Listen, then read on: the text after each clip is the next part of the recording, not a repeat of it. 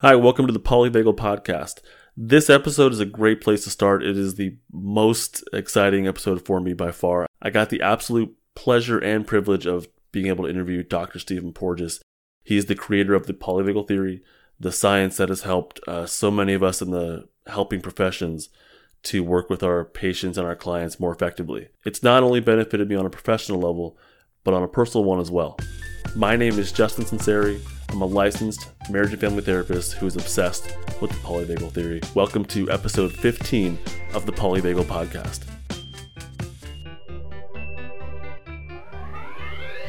Okay, so you joined the family of polyvagal people. Oh my God, I can't help but. About last year in July is when I first stumbled upon it, and it was just this instant connection. I was looking for ways to work better I work with kids in school district, and just working for ways, how can I do better with trauma work? And I found somatic experiencing, and then that led me to the polyvagal theory. And it was just this instant connection of like, oh, there it is. That's the piece I'm missing. So, question: Are we Sure. are we rolling or it's recording? We can just chit chat. It is recording already though. Yeah, but I can edit out whatever. Okay. Do you want to do any intro or anything, or do you want to do it later? I want to maximize my time with questions, if I may, Sure. And I can easily do an intro later on, unless you love hearing about all your accolades. No. I'm very comfortable, and I don't mind talking about really what you're bringing up, and that is how you saw the theory as helpful in understanding what you were doing in your job, in your world. Yeah, it was just absolute instant. I can't even describe what came over me, but it was just this like pieces falling into place. Yeah. As well as an avenue for change and hope. And it was like, now this is really clicking. Yeah, well, again, we're going to kind of discuss that because what you were doing is your body was telling you this makes sense. It's intuitive. So you're actually, in my world, your neuroception was saying this is a pathway to understanding, and understanding comes from feeling safe with ideas and thoughts. It doesn't mean you have all your answers, but it gives you the scaffolding to start to approach it. And polyvagal theory, as it evolved and developed for me, did the same thing. It enabled me to understand the world I was in, but it also enabled me, just as you said, to start thinking about what are the portals that we have to optimize human experience, not in the sense to change and to manipulate behavior, but to optimize what it is to be a human being and to enjoy that. And I think that's what you were alluding to. I can't disagree with you there. And when I talk about this with teenagers, I even talked about this with a first grader on a very simple level. And he was like, yeah, that's how I feel. I feel like running away. That's it right there. Well, the magic word in your phrase is, that's how I feel. And when I kind of stepped back and said, okay, polyvagal theory has all its complexity, but what is it really doing in its applications into the clinical sciences? And remember, before polyvagal theory, everything was emphasizing events.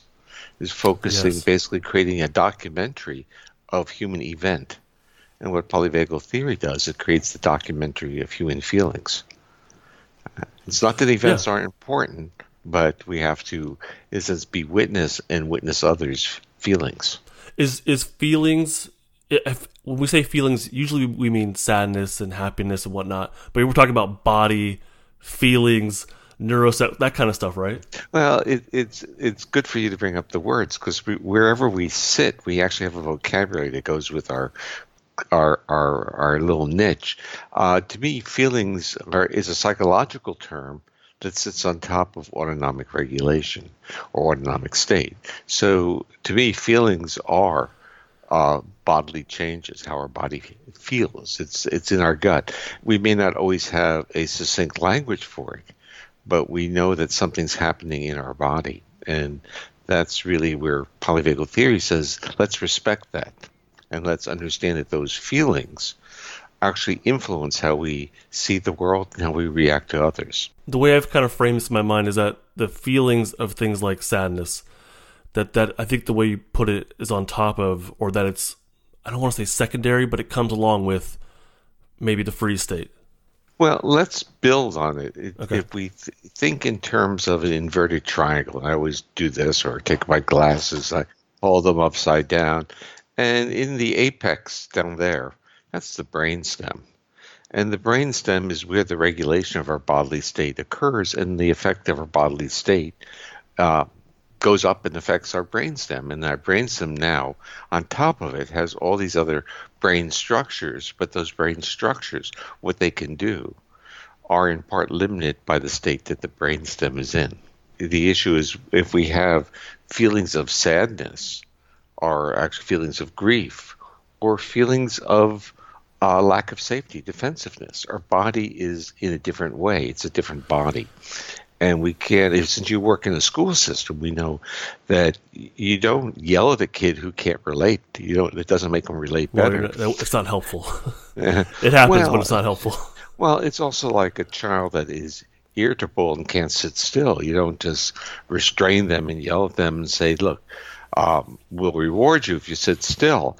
It's not a volitional intentionality, and that's part of what we have to start to learn, that many of the observables that we have in our human behavior are not they're not intentional. They just manifest. So people who are very, very anxious, and as we get older, we see that there are people who were anxious when if you know them for several decades, they were anxious as their kids, they're anxious as they were young parents, they're anxious as they're older adults. It's into their topology of who they are. Now, is that modifiable? Possibly. Possibly, because when a person is anxious, that's sitting on top of a brainstem that is regulating physiology in a state of defense. And all the costs come with that. It means that the autonomic nervous system is not supporting homeostatic function, so they get all these other types of disorders, whether cardiovascular or digestive. And of course, if they're anxious, they're misreading the cues of others. If they're misreading the cues of others, their social behavior is challenged. And the term I use, if they can't read the cues of others, their relationships are also biased. They lack this core possibility of co-regulation. Which makes it so important for teachers to be the ones who are in a safe and social state to be able to provide that co-regulation, right? Yeah, but we would have to say that teachers are human beings as well. Sure. Just like parents are human beings. Absolutely. And spouses or significant others. We are human beings, which means even though we can see the cues coming at us of hostility, reactivity, danger, our bodies have great difficulty in deflecting those or saying, oh, that's just because that person is anxious. We have feelings and we respond to them. And so we have to have a better awareness of those issues.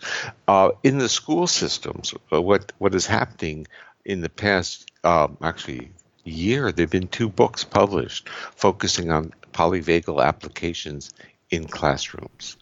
And one was done by a teacher or a principal in the UK, and her model was really beautiful. She's saying that if a teacher goes to school and has had a bad day at home, got into a fight with her significant other or her kids or something, and comes in and her face is not radiating or responsive to children, not giving cues of safety to the child, then you start having a lot of acting out oppositional behavior within the classroom. And that she was now going in and teaching teachers about the importance of their presence in the classroom and how it affected behavior.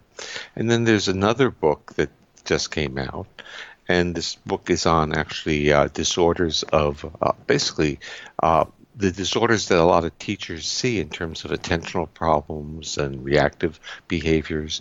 And again, going at the core that it's this inability to feel safe with another, to connect and to co-regulate. I'll have to read those books. I didn't know this came out. I've done a couple of presentations to teachers about polyvagal theory in very simple terms, and again, it's just this instant, that's what's happening, and they can place the concepts to the certain kids, and they know right off the bat, and it brings this immediate sense of empathy.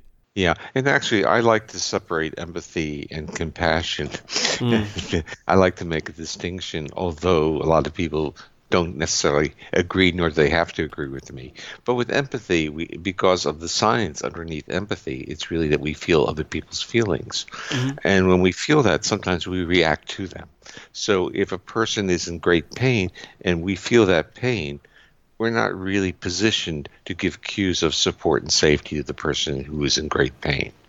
And that's where I use the word compassion. And compassion is you're respectful of the other person's pain, you acknowledge it, but you're there to witness and to support. And that's what I like it. I never thought about it that way. I like that. Thank you. You see, this is the scientist. The scientist says you can't have it both ways. You can't have, in a sense, brain circuits of empathy, which are very similar to being injured, and then be, in a sense, a useful co-regulator to another, because your body is going to show all those cues. And just visualize the person who is in distress now opening up and sharing that distress and seeing the pain in the other person's face. And so, in a sense, the survivor of, let's say, sexual trauma or abuse is now divulging and sharing and requesting co-regulation to express the feelings.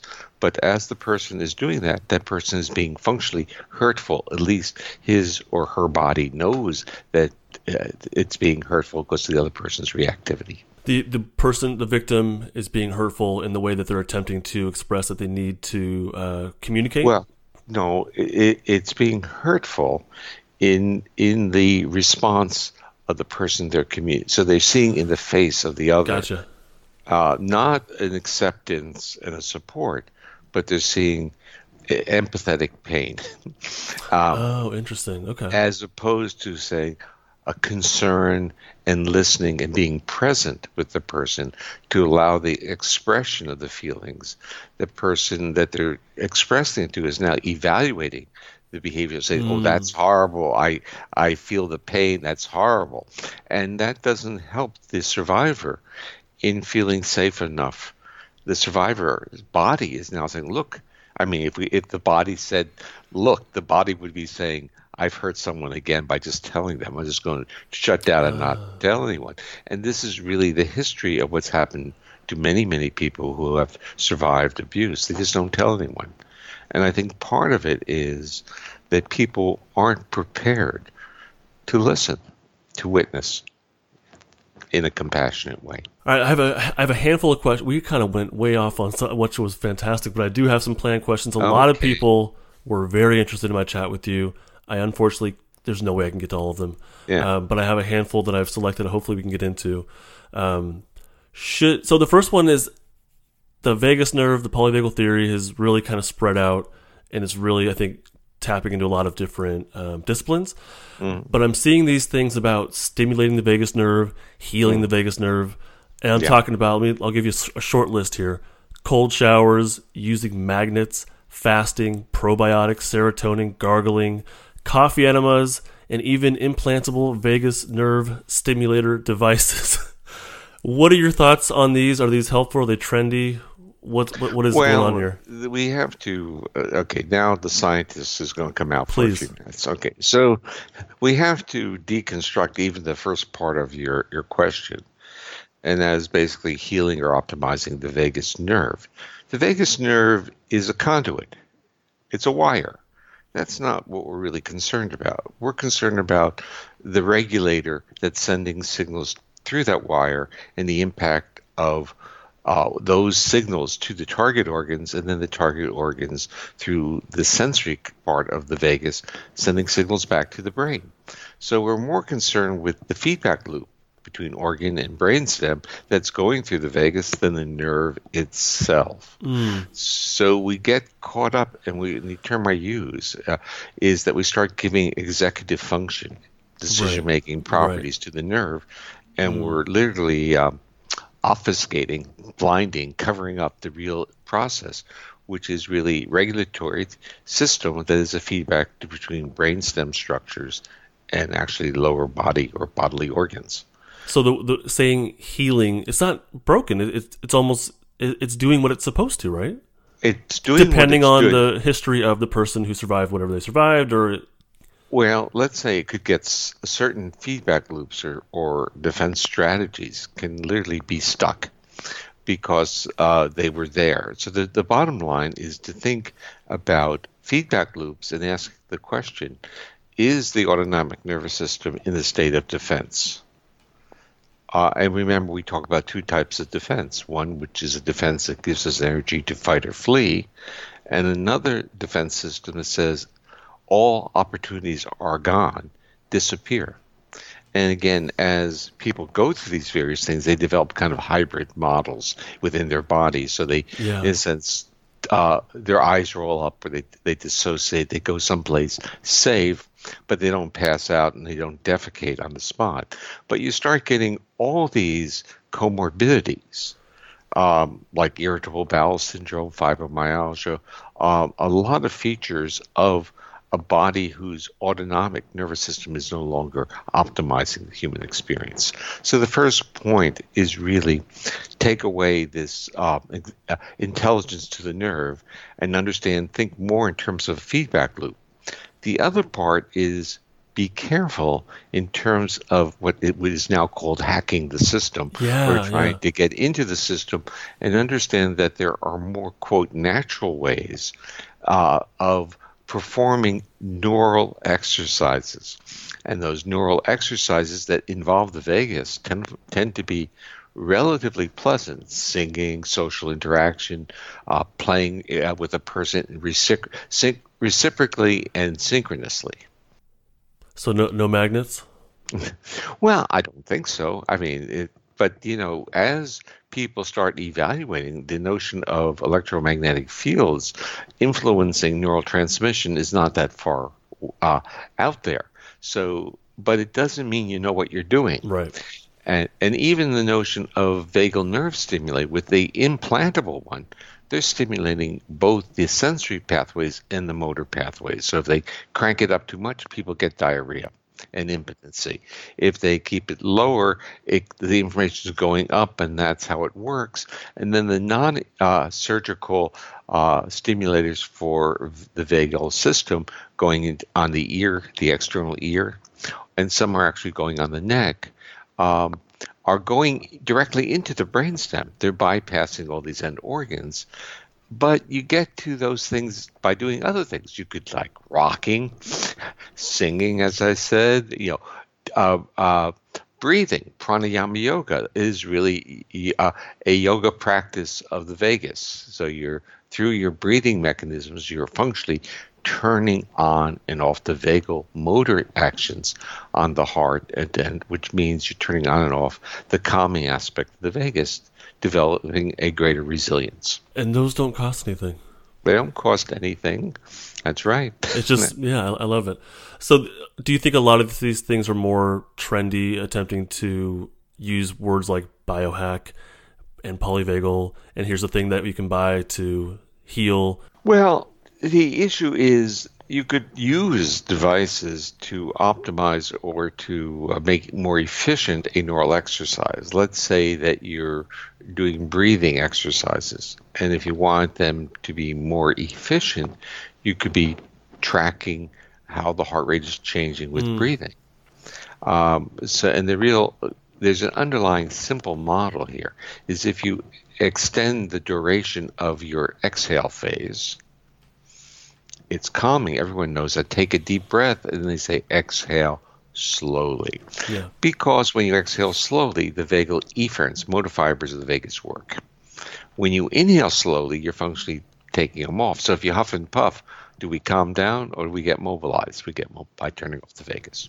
Something that I'm attempting to make sense of, we kind of touched on it, but we have the three primary states of the autonomic nervous system: the safety, mobilization, shutdown, right? Or freeze. Yeah.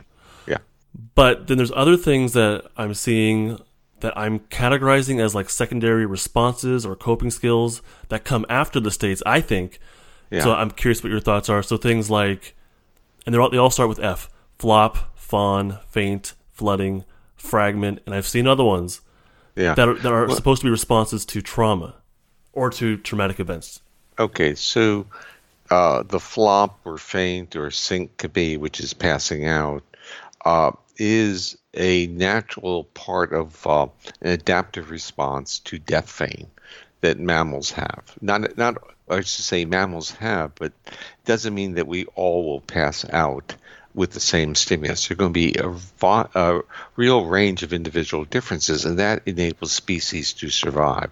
So some people will pass out, some people will get mobilized, and some people will just kind of look at things and say, I can figure this out. So it's like, and under certain conditions, 2 to 3 will die anyway, based upon the features of it. But the species will survive. So we have to think of these responses not as bad, but as adaptive. That's the first part. Sure. The second part of it is once it's adaptive, fight, flight, mobilization, which is so inherent in our culture and understanding, people have no problem in understanding that. However, shutting down, people get confused. And shutting down, the real vagal reaction of shutting down is literally to pass out. But not everyone passes out, but they still have some of these immobilization features. Like a child who's yelled at by a teacher might just motorically freeze and be unable to move, but the person still is erect. They haven't passed out. The blood pressure hasn't dropped because of the vagal surge. But it doesn't mean that in the brainstem some of these features haven't started to come in. So there's a gradation of hybrid relationships between maintaining a degree of sympathetic activity for mobilization, for muscle tone, and for posture, and this immobilization aspect of shutting down. So if you flop and if you pass out, it's clearly this most ancient circuit. The part of that is that, and again, for your experience in schools, individuals who may have experienced that, whether it was through abuse or even a medical procedure, their body's reaction is not to sit still. They can't deal with concepts of stillness. They can't deal with intimacy. So the body, if it goes into these now immobilization features, gets the cues. It says, It doesn't say, but the body is saying it's really prone to shutting down. And the body retracts and starts to mobilize and to do things. And what you would really see in the culture, the work that you do, is you'd see that these kids and young adults would be associated with high-risk behaviors.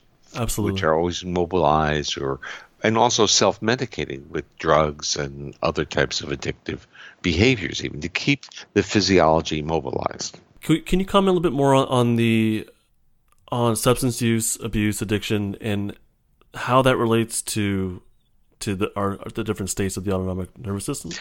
Yeah. Well, let's start off by saying what is the motivation, the incentive for addictive type behavior? It's a strategy to regulate state. I mean, it's as simple as that.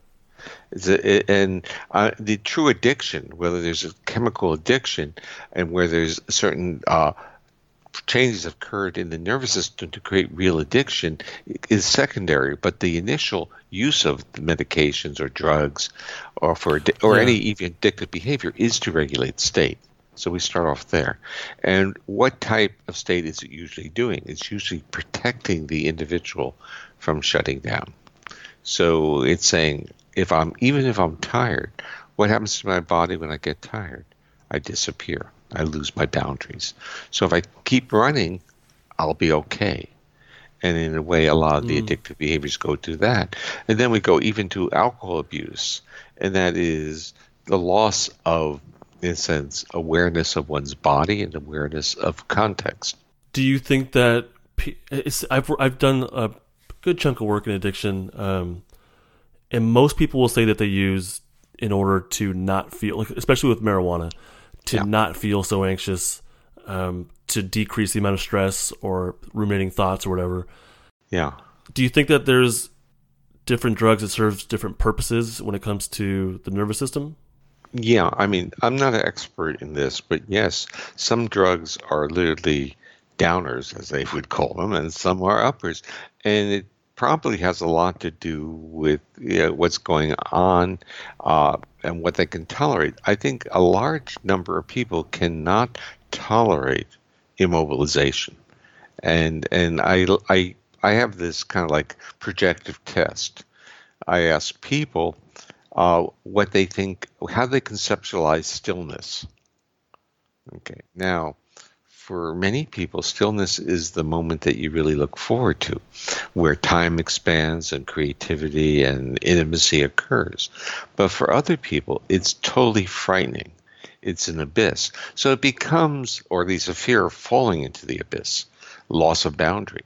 So it becomes an interesting projective test to ask, how do people conceptualize or deal with stillness?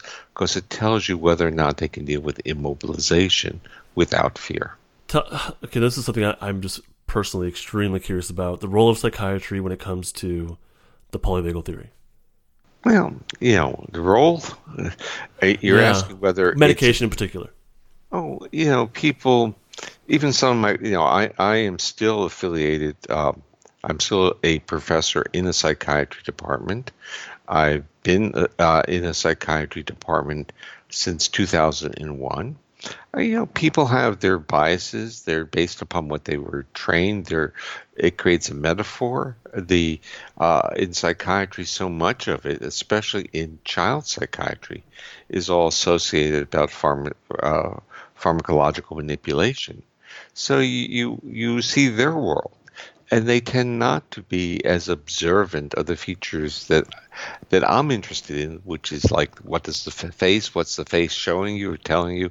What's the voice telling you? What's the orbital muscle around the eye, the orbicularis? What about auditory hypersensitivities? Intonation of the individual's voice? They're not targeted to look at those things. So psychiatry, it needs a re-education.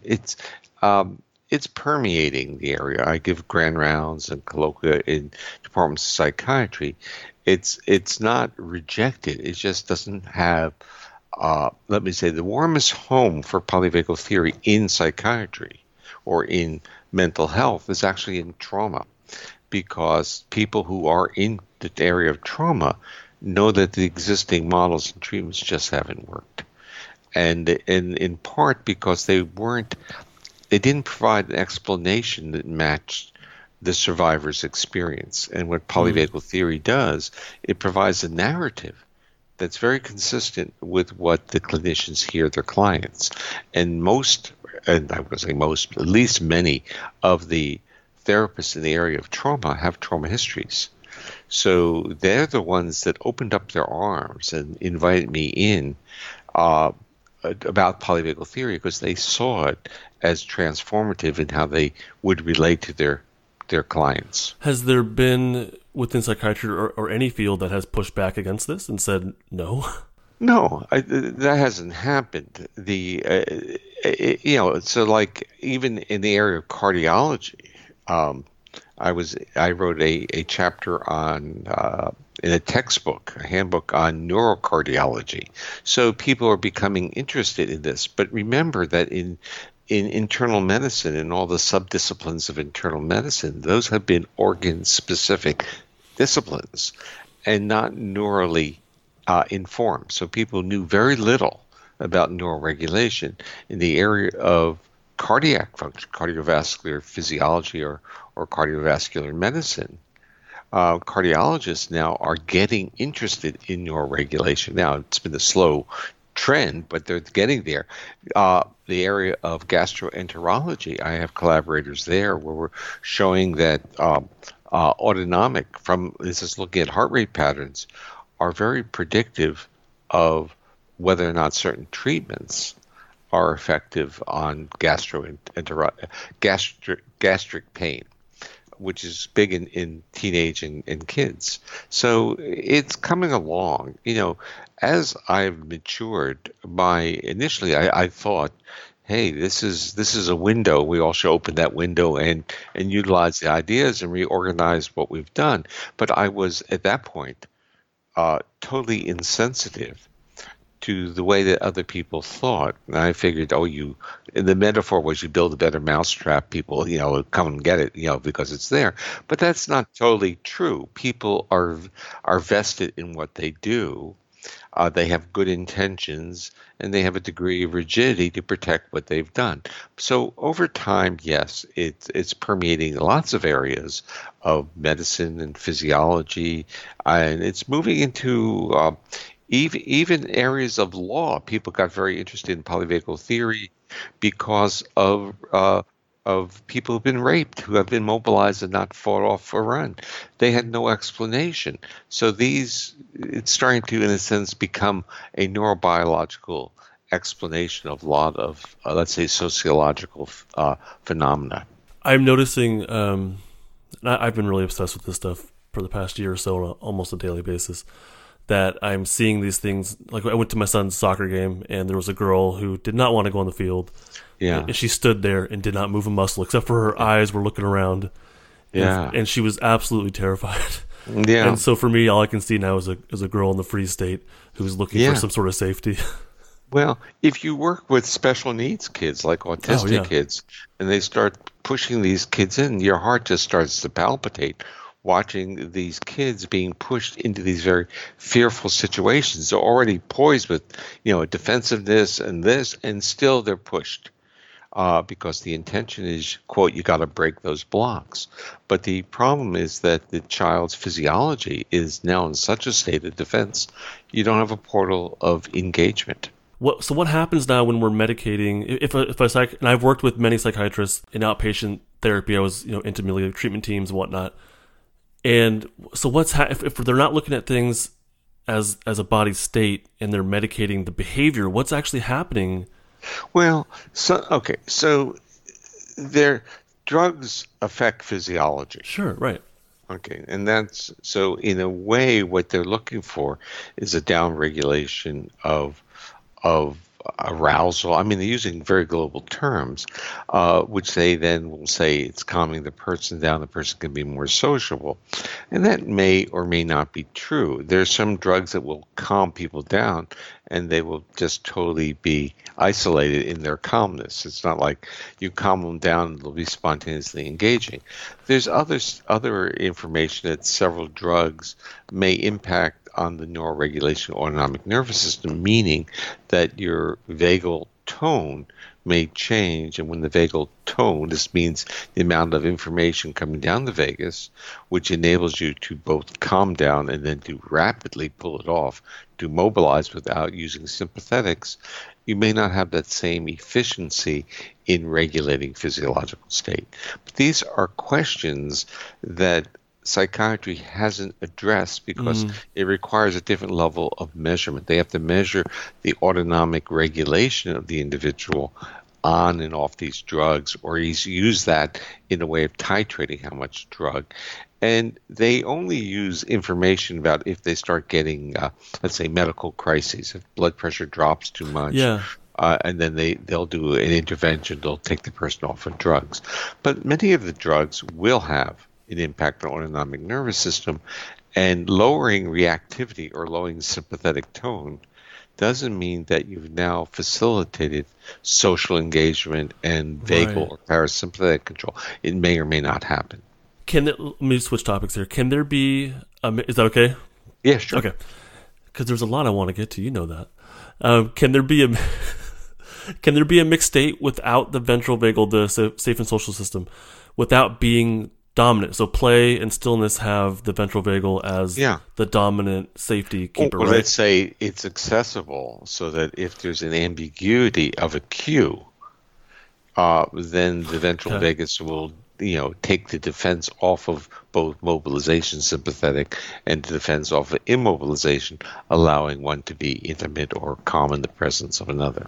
So someone who's in more of the dorsal vagal, the shutdown sort of free state, can they also somehow mix with sympathetic? And that is probably what freeze is versus shutdown. So there's this whole ambiguity because people use the word freeze when they really mean shutting down. Okay. So the mouse in the jaws of a cat is not frozen; it's just limp. And that is clearly the limp loss of muscle tone is a dorsal vagal response. The rigidity is much more, let's say, mixed or complex. Okay. So when we're seeing freeze, it actually is, and this is I think I learned this from Peter Levine, the tonic immobility versus fear-induced tonic immobility. Well, tonic immobility is, again, a complicated one. If you go into the animal literature, it often has rigidity of muscles. And the question of that is there a sympathetic tone? Again, we get caught into this conundrum in which the behaviors are phenomenological, and no one put the electrodes on to measure the physiology. And so they're defining features from what they see. And I'm now, from that, I'm either going back to the work that I was involved in or guessing. And what I'm saying is that in general, it's like saying a cat before it pounces on a mouse is not moving, it's immobilized, but with great muscle tone. Now, is this similar to a deer which is now frozen in the headlights and can't move, or Munch's painting the scream, which is the inability even to get the sound out? But in both those situations, whether it's a deer in the headlights or Munch's scream, the deer and the person are still upright. And that means to me that the blood pressure receptors, the baroreceptors, haven't triggered. And when they trigger, that gives you this massive dorsal vagal response that results in syncope. So I am, in a sense, making inference from the posture to say that there has to be a hybrid. So for freeze is more of an actual stiffening. Is that kind of how you're... Well, let's. The issue is freeze in the upright position. Now, I've seen animals being frozen in, like birds, you can put them into a tonic immobility. It doesn't matter what position you put them in. But birds are birds. They're not mammals. And mammals, when they go in a sense of more catatonic, and this is really part of what you're asking. Yeah. There is a paper that someone wrote about a decade ago incorporating polyvagal theory as an explanation for catatonic states. And it's, I believe, in Psychological Review, but I don't remember the total conclusion. The idea was that he was trying to incorporate a neurophysiological explanation for, again, phenomenological observations.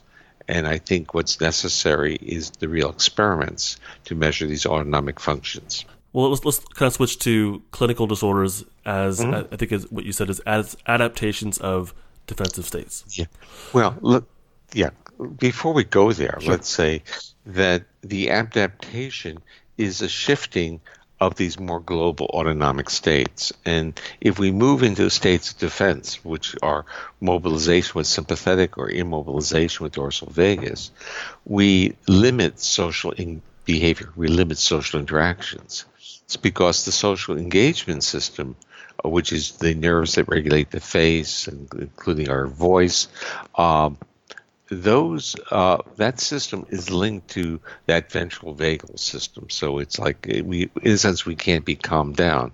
And what that really means is that the person is now floating between, has only these two defensive options. And you have to think of them as hierarchical. So again, the most primitive system is that dorsal vagus, and you inhibit that defensiveness by mobilizing, and that's what you see with oppositional and kids doing high-risk behaviors. And then the newest system with ventral vagus keeps everything in its place, enabling these hybrid play and intimacy moments. So things like ADHD and anxiety, depression, PTSD, these seem pretty obvious where they might fall on the hierarchy.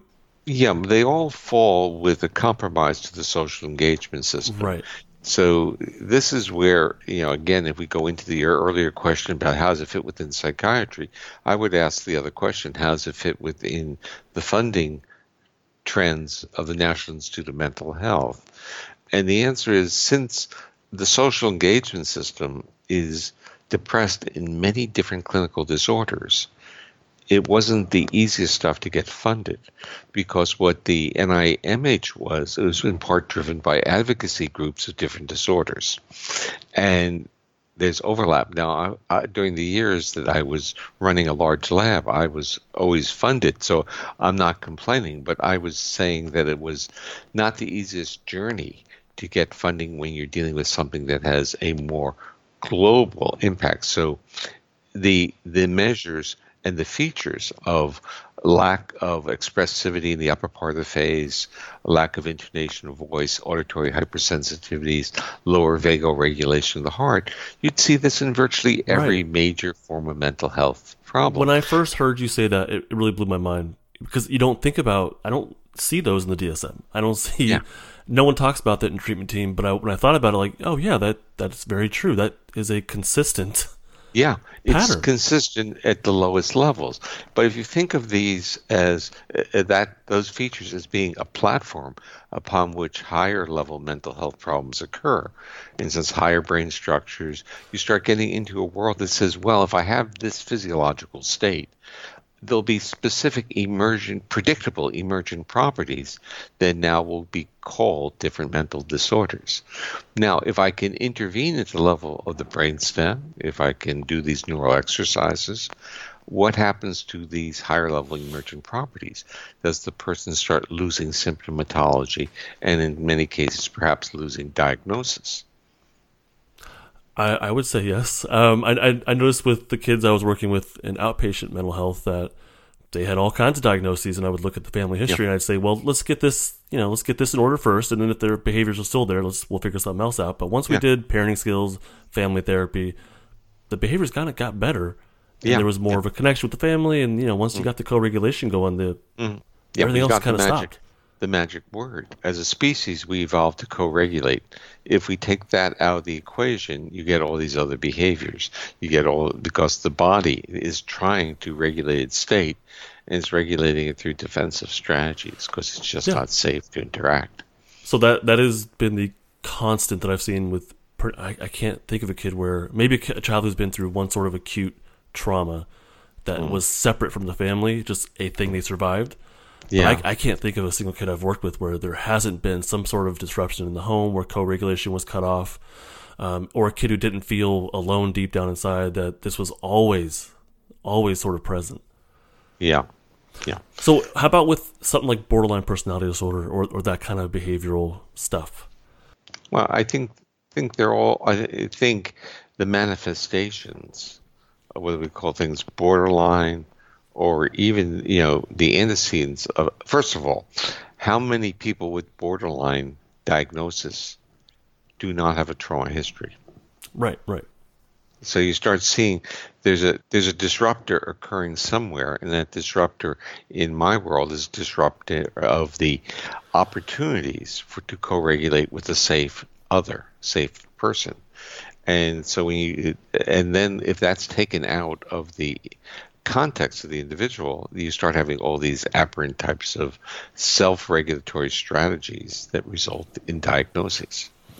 Right. I think that, so I'm getting messages from people trying to understand, and I can't talk to them on an individual basis, of course. I can't do therapy like that, or outside of my state. But they want to understand if they're diagnosed with borderline personality disorder, that, not that is exactly an indicator of what they're going through, because the diagnosis does not necessarily match but they want, or dissociative identity personality disorder, DID, that they want to understand, well, what's happening inside of me.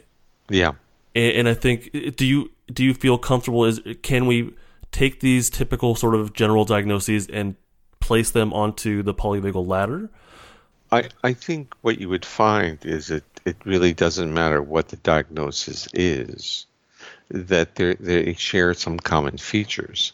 And the common features have to do with state regulation. And in fact, the manifestation, whether it's DID or borderline, has to do with the strategy that the higher brain structures developed to regulate their state. Mm-hmm. And in a sense, the personal narrative that then evolved from those psychological or mental experiences.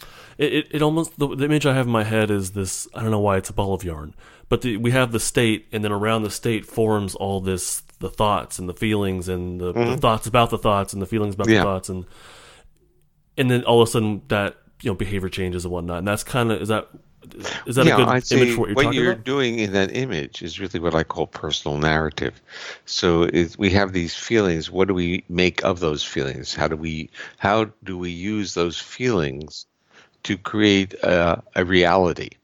And the issue is the personal narrative. When this is where polyvagal theory became useful to many people with a variety of disorders, it enabled them to inform their personal narrative that functionally there was a reason why they were experiencing these things. Mm-hmm.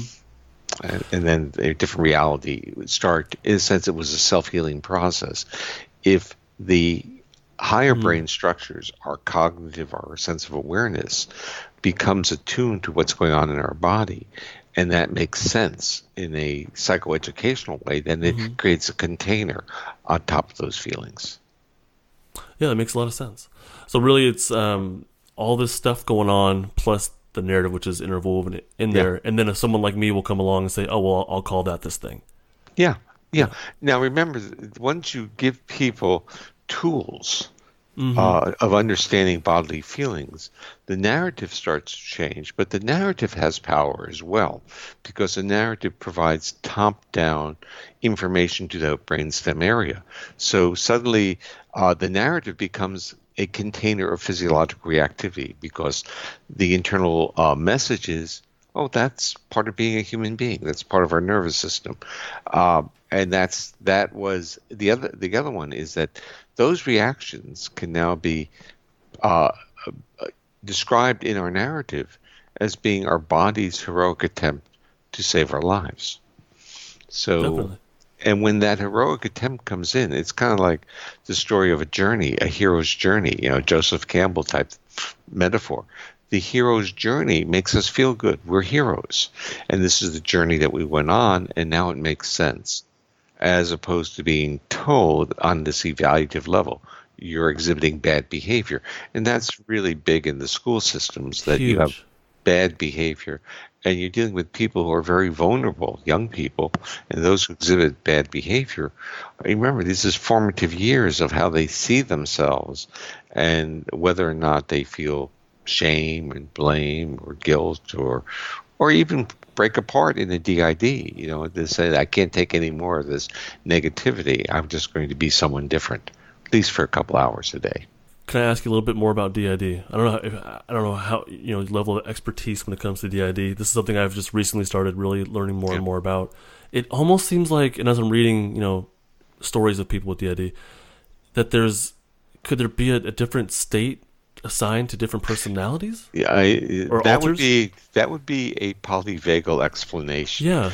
That it's really a state-driven, different states associated with, because I wouldn't view myself as an expert in this area, but what you find out is that there's a social integrative component, and then there's these aggressive components. I mean, basically, and most DIDs don't have more than 3 entities. Really? So you start seeing that these can be described. They would call them temperaments, but really what they're described by is really how powerful or what autonomic components are driving them. So I see DID as state-driven or state-dependent. In your lectures, you've mentioned how dissociation is, tell me if I'm wrong, is decreased blood flow to the brain. I didn't say that. That wasn't you? Okay. Well, I wouldn't use it like that, but I would say that maybe I've said that. Okay, so it's like if you're going to go into a shutting down response, you have less blood flow. Right. Yeah. But the other part is, I would say that dissociation is an adaptive feature that we use in place of passing out. So we may have had our first, where we just, we're challenged and we passed out. And now we just go to a safe place. It's like the nervous system has this valve, and it says, if you pass out, you could really get hurt. You could die. You could fall off of something. But if you just go someplace safe, no one's going to bother you. And that may evolve. So dissociation first of all, many people dissociate to various degrees. And some parts of it, we say, this is wonderful. You're a creative. This is where you're going to come up with your ideas. But others violate the concept of being present. In the interaction, they just disappear on you. And you see this, of course, with kids, and those that do that, they're being yelled at more for doing that, and they're going further and further because their bodies are protecting them. So the answer is very complicated in the area of dissociation. Sure. One, it's much more common. Two, there are gradations of it which are probably quite natural in our life. And three, that real severe dissociative states have a major autonomic component because they can result in passing out, and they can result in a total flatness of muscle tone and engagement. Well, it's been about an hour. I want to be sensitive to your time. I so appreciate you giving me this time, and I know this will be very valuable for my listeners.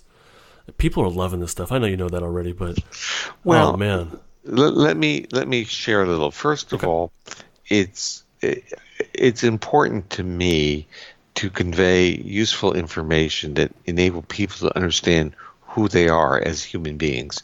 There's almost a strange metaphor. It's like when say batteries not included. In human beings, the manual wasn't included, right. And so it's really a retrospective development of a manual of what it is to be a human being. And polyvagal theory has some of these features, and polyvagal theory is not a fixed theory. It's an evolving theory that people are contributing to as we learn more and more. So it's a framework of thought about the human experience. I'm assuming that at some point in our human history through evolution that we lost this. Like it must have been within us at some point. I think, I think it's there, and I think it's been there, and that's why you find elements of it in ancient traditions. You find elements of this in rituals, which had a lot to do with chanting or vocalization or posture shifts.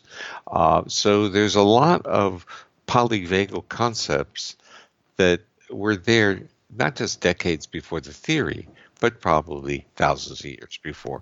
So there's a intuition of understanding or recovering what it is to be a human being. And the other issue is this importance of reciprocity and interacting with another, and the respect that we as a species evolved not merely to be strong enough to be by ourselves, but strong enough to be by ourselves when we need it to be, but with others, feel safe with others. So it's dyadic reciprocal interaction that seems to be minimized. So in your experiences at school, what the school should really have as their number one priority is the socialization of children so that they're comfortable with each other and can use each other as a co-regulator and feel trust and safety in that environment. I'm working on it, Dr. Porges.